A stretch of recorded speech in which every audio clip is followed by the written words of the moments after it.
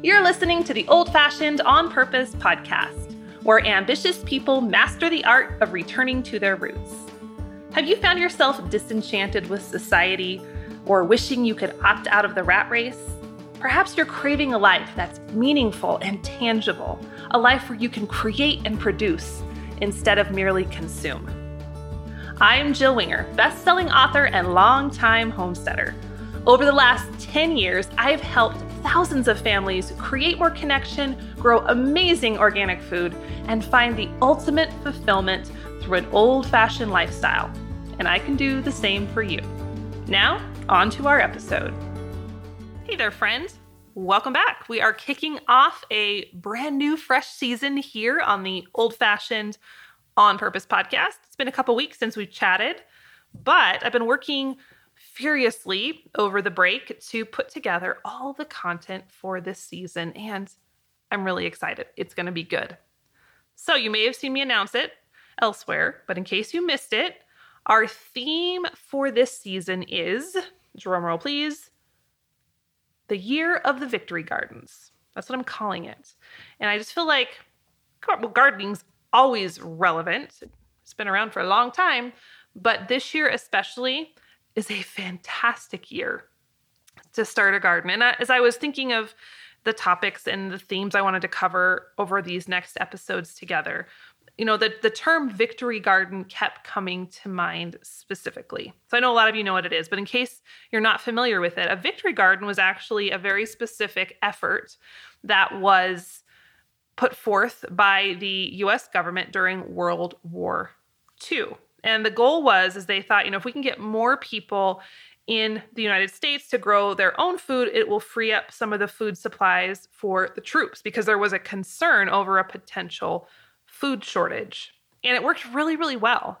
I'm sure you've seen the posters, the old vintage ones like grow a victory garden, help our troops. And it was a huge success. There ended up being over 2 million victory gardens by the time it was all said and done.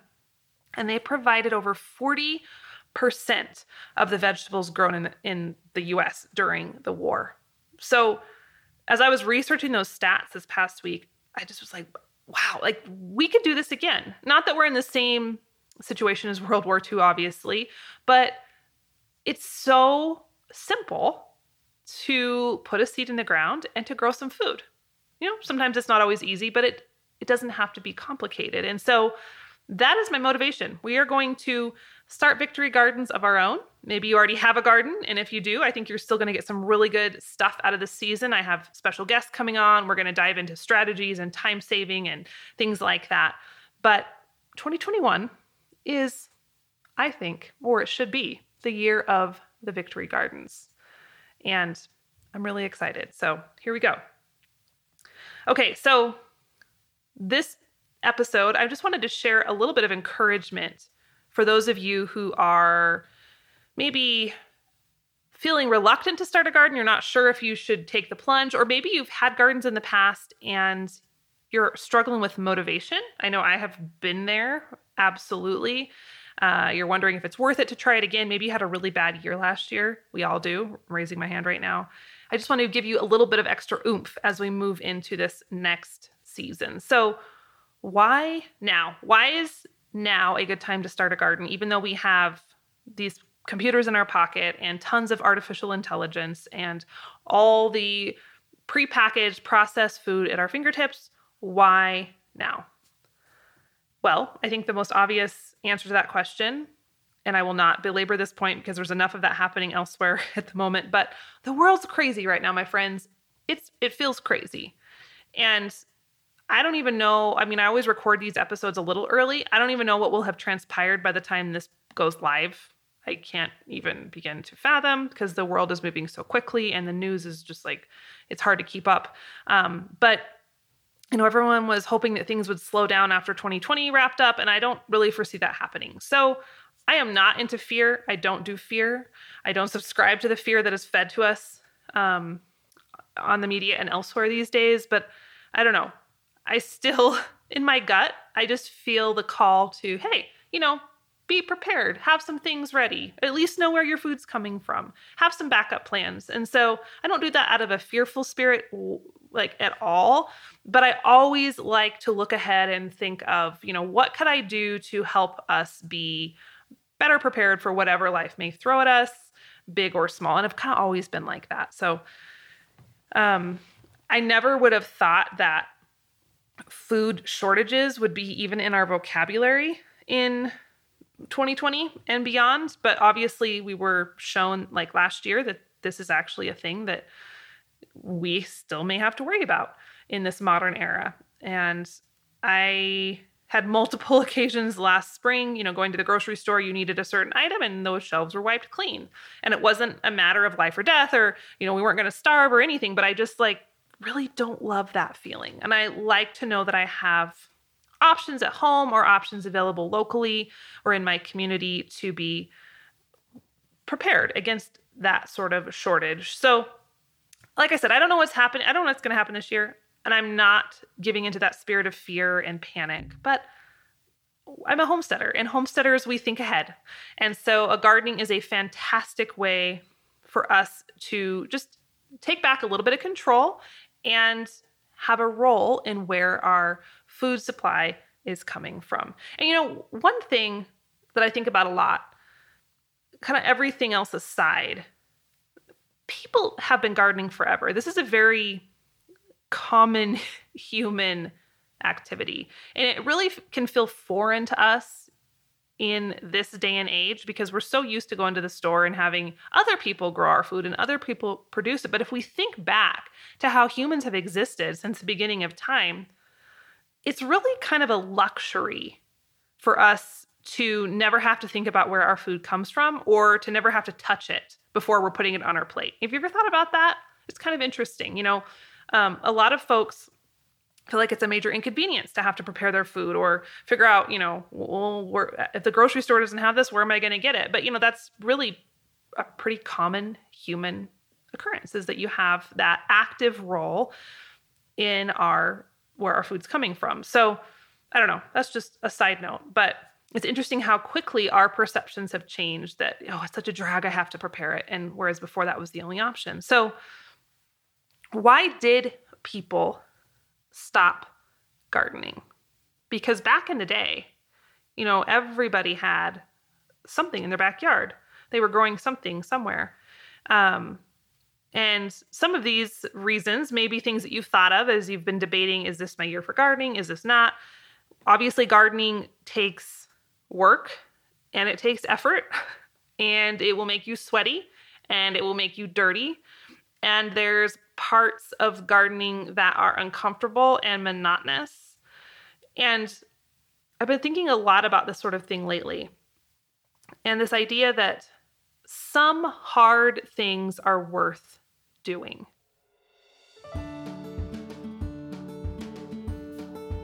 Hey friend, I'm interrupting this episode for just a sec to give you a very important reminder. If you have not yet purchased seeds for this year, I would recommend doing that ASAP. We are seeing some pretty crazy seed shortages right now, partially because a lot of people are gardening who didn't in the past, and partially because of some weird COVID stuff. And there's a lot of varieties that are selling out. So now is the time. I get a lot of people asking about my favorite place to order seeds, and one of my absolute favorite companies in the whole wide world is True Leaf Market. They're basically like a giant virtual seed rack. They have tons of heirloom and organic varieties, all the vegetables, herbs, cover crops, flowers, and even microgreens. Plus, their seeds have a great germination rate and they ship super fast.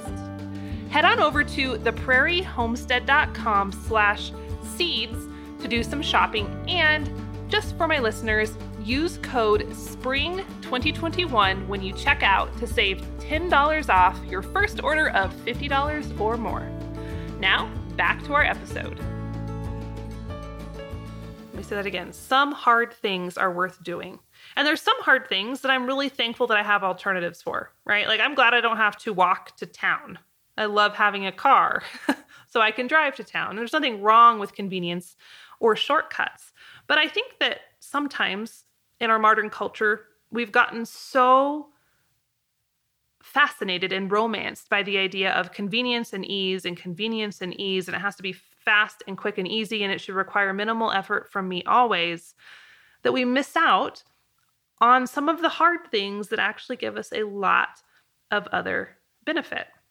My sister and I were talking the other day and just throwing around this idea of, what are we saving time for? Does that make sense? We're always, as modern people, we're just obsessed with, we can't do this task. It takes too long. Or I don't want to have chickens because then I have to take care of them in order to get my eggs. And it's easier to go to the store and buy eggs. And we're constantly trying to save time and make things more convenient. And I am totally not saying that convenience is wrong. Absolutely not. But sometimes I wonder, what are we saving time for? Is it so I can, sit on my phone and scroll more? Is it just so I can watch more Netflix? I watch Netflix sometimes. I'm not saying it's bad. But all that to say, maybe I'm just rambling here. I believe there are absolutely efforts that take a little more from us, blood, sweat, and tears, that are absolutely worth it in the long haul. And I believe gardening is one of those things. Yes, you can buy food at the store or the farmer's market, and I still do that with certain items, but this act of growing the garden gives us more in return than just the food. And it's also good for us in other physical ways. Like one of my favorite studies, and I'm going to drop a link to this in the show notes, talks about the bacteria in soil that actually acts as an antidepressant. It's called, I'm going to probably say this completely wrong, Vaccae. Vaccae.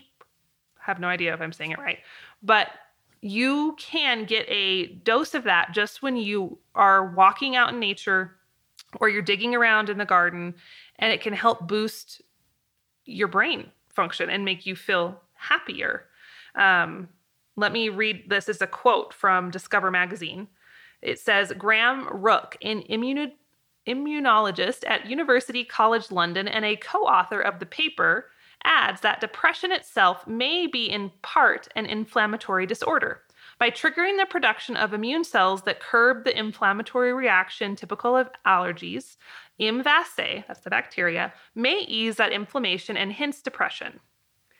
Therapy with Vaccae or with drugs based on the bacterium's molecular components might someday be used to treat depression. So pretty cool. And even more reason, I think, to let my kids eat vegetables when they're not washed out of the garden, because that happens a lot, right? What else will you get from your garden? You will get a productive form of exercise, which is my favorite type of exercise, not just walking on a treadmill like a lab rat. And I'm saying that, and I do walk on a treadmill like a lab rat. Absolutely. I'm not judging treadmill walkers. But I love exercise where I am doing double duty. You know what I mean? Like where I can be digging up the soil in my garden and getting things ready, and also getting a good sweat and working out for the day. And I can cross off two things at once. And there's a whole lot of this growing your own food thing that will allow you to do that sort of dynamic. So I love it for that. The vitamin D you get when you're out in the sun. We all know, especially this year, how important vitamin D is for our immune function. So that's a big one. And the other thing that is sometimes a lesser highlighted benefit of doing things like homesteading and gardening is that pride in ownership and confidence.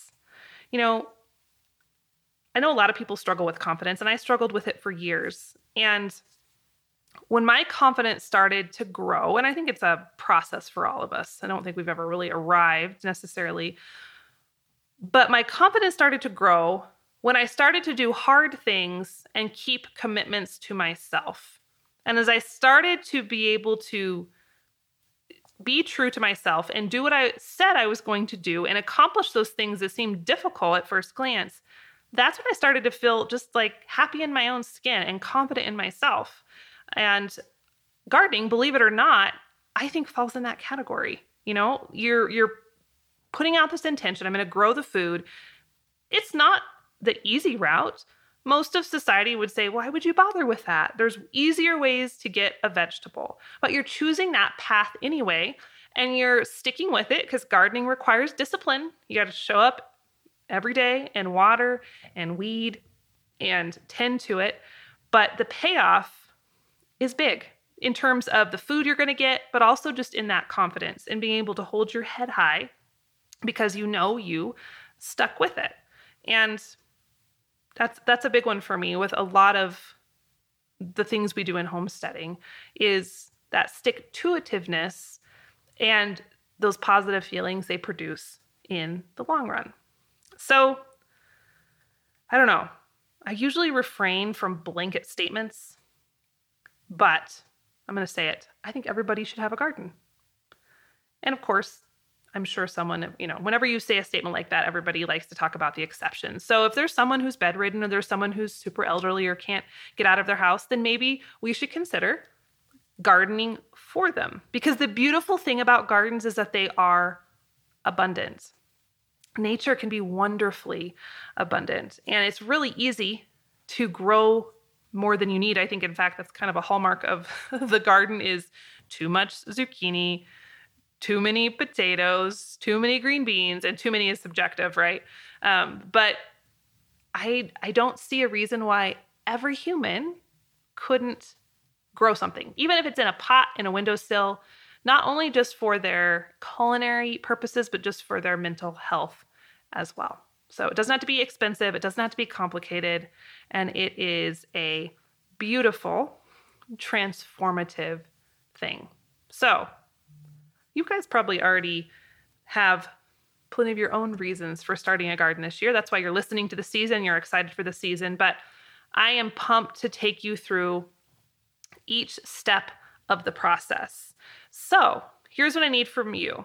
Our very first episode is going to be, or not our first episode, this is our first episode of the season. Our upcoming episode, where we really started to get into the meat, is going to be picking a garden spot and figuring out that location, because that's a really important part of this process. So we're going to dive deep into that. I would love to hear from you. What questions do you have around gardening? Specifically for this upcoming episode, what do you have this kind of bugging you or you're feeling stuck with in terms of garden location and logistics? So shoot those over to me. You can send them on Instagram or a Facebook message. I'd love to hear and be able to weave those into upcoming episodes. And in the meantime, if you'd like, we have put together a PDF with my best homestead layout ideas. So if you're trying to lay out a piece of land, where do I put the chickens? Where do I put the garden and all that stuff? This will give you some really good food for thought. It's free. You can grab it over at theprairiehomestead.com/layout and go check that out in the meantime. See what you think. But it's going to be good, friends. This is your year, the year of the Victory Gardens, big or small, doesn't matter. Just taking that first step to grow some food, it's going to feel really, really good. So stay tuned. I can't wait to dive into all of this amazing information with you. Now, in the meantime, if you'd like to stay in touch, you can follow me over on Instagram at The Prairie Homestead, or if you're skipping social media these days, I totally understand that. You can join me over on my email list just by going and grabbing that layout. It'll put you on the list, and I usually send an email on Wednesdays. I won't flood your inbox. Should be good. So we will talk again on the next episode. Thanks for being here, and happy homesteading.